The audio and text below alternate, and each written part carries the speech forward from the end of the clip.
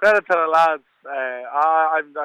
I'm flabbergasted is a big word. I can't believe it. But look, the lads bought into what we wanted to do, and look, we came out winners today. And you fell 1-0 behind in the game. I suppose it just shows the character that's within that side. Coleraine are absolutely of great calibre. They also deserve to be in a final as well. We have to give them the credit they deserve. They put out something, but we really dug deep. It was the best, I actually think. I knew for a while we hadn't really kicked into the gears yet as a team, and I said to the lads, look, and I said, today's the day when we have to. And look, we did a half-time, and I knew we'd win the game. Going a goal down, yeah, it was a bit tough to take.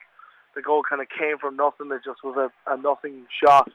But we replied within the next few minutes. Then from a corner where we knew we could get them. Look, we were delighted. Big header from Ryan Gorman, delighted, and then we kind of put the foot on the neck then, and got the second goal then, got the penalty. And I suppose this team have, throughout the season, they've produced some magical moments. You can say it's been tough at times to get here, but certainly the route along the way has been quite enjoyable for yourself in this role also.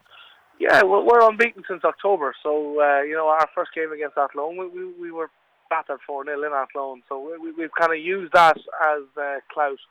And myself and my other manager, Damien Dunleavy, we told the lads we were going to buy into it, and we'll win you a trophy. So look, we've won today. Fair play to Coleraine, they put up a great game. It was very 50-50. The game could have gone anyway, but we were well set up. We're a well structured team, and that's why we are where we are right now. That's why we've dig deep to get our results. We've lost to a TUD side.